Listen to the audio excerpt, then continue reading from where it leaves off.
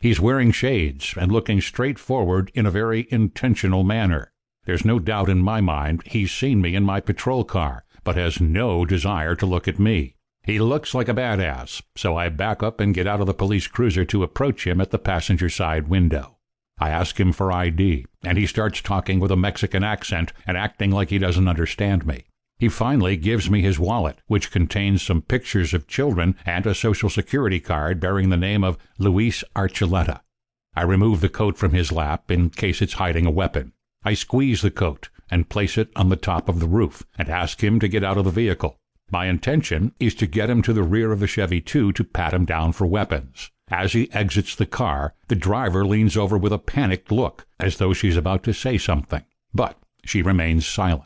I get the man to the back of the Chevy 2 and I tell him to put his hands on the trunk. Suddenly, with his back to the trunk, he sidesteps to free his right arm and raise his right elbow to pull a pistol from under his shirt. I'm right next to him, so I smack him with my fist in the temple as hard as I can, knocking off his hat and sunglasses. I reach across his body with my left hand and grab his wrist as he levels the gun at me. I can't restrain him, and I hear a shot go off.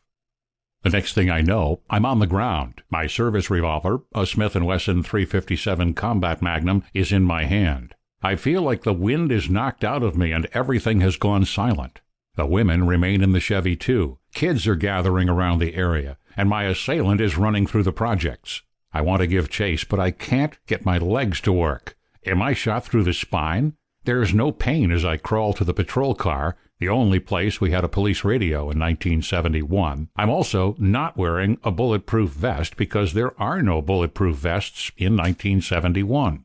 I awkwardly drop into my squad car and call for help, telling the dispatcher I've been shot at 44th and Mariposa Way. As I lie there, I hear the sirens approaching, so I know the troops are coming to my aid. Officers Mike O'Neill, Willie Haynes, and Jim Laxon come to my aid. The EMTs roll me onto a gurney, hoist me into the ambulance, and begin feverishly working on me as the siren squeals on the trip to Denver General Hospital, 7 to 8 minutes away at emergency vehicle speed.